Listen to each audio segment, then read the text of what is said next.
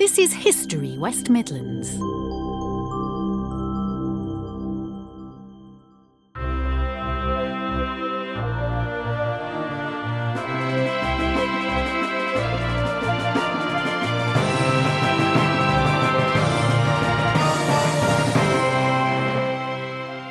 My name is Roger White and I'm a senior lecturer at the University of Birmingham.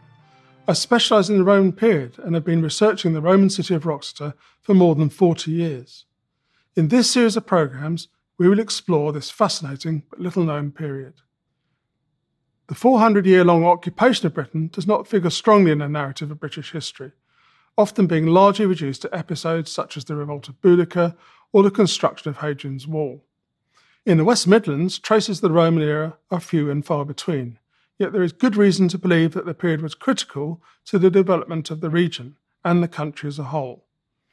The Roman period engaged largely isolated Iron Age peoples in an extensive economic community, introducing important new ways of life and social interaction between the existing community and the incoming settlers from the rest of the empire. Most, but not all of these, were soldiers, whose impact on the landscape and existing peoples was relatively brief, but profound nonetheless. Similarly, for the first time, the people of the area had the opportunity to move out into a wider province or further into the empire, especially if they served in the army. For most people, however, the Roman period offered peace and stable economic development, a security that they would otherwise not have had, and the opportunity to engage in amenities such as bathing or shopping in markets in impressive new towns such as that at Wroxeter. As the region embedded deeper into the Roman economy and society, so the scope grew for the expression of Roman architectural forms such as villas and the mosaics that decorated them.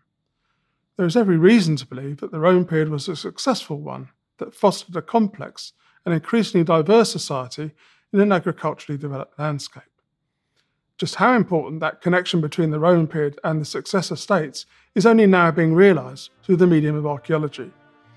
This series of podcasts charts some of those stories and developments.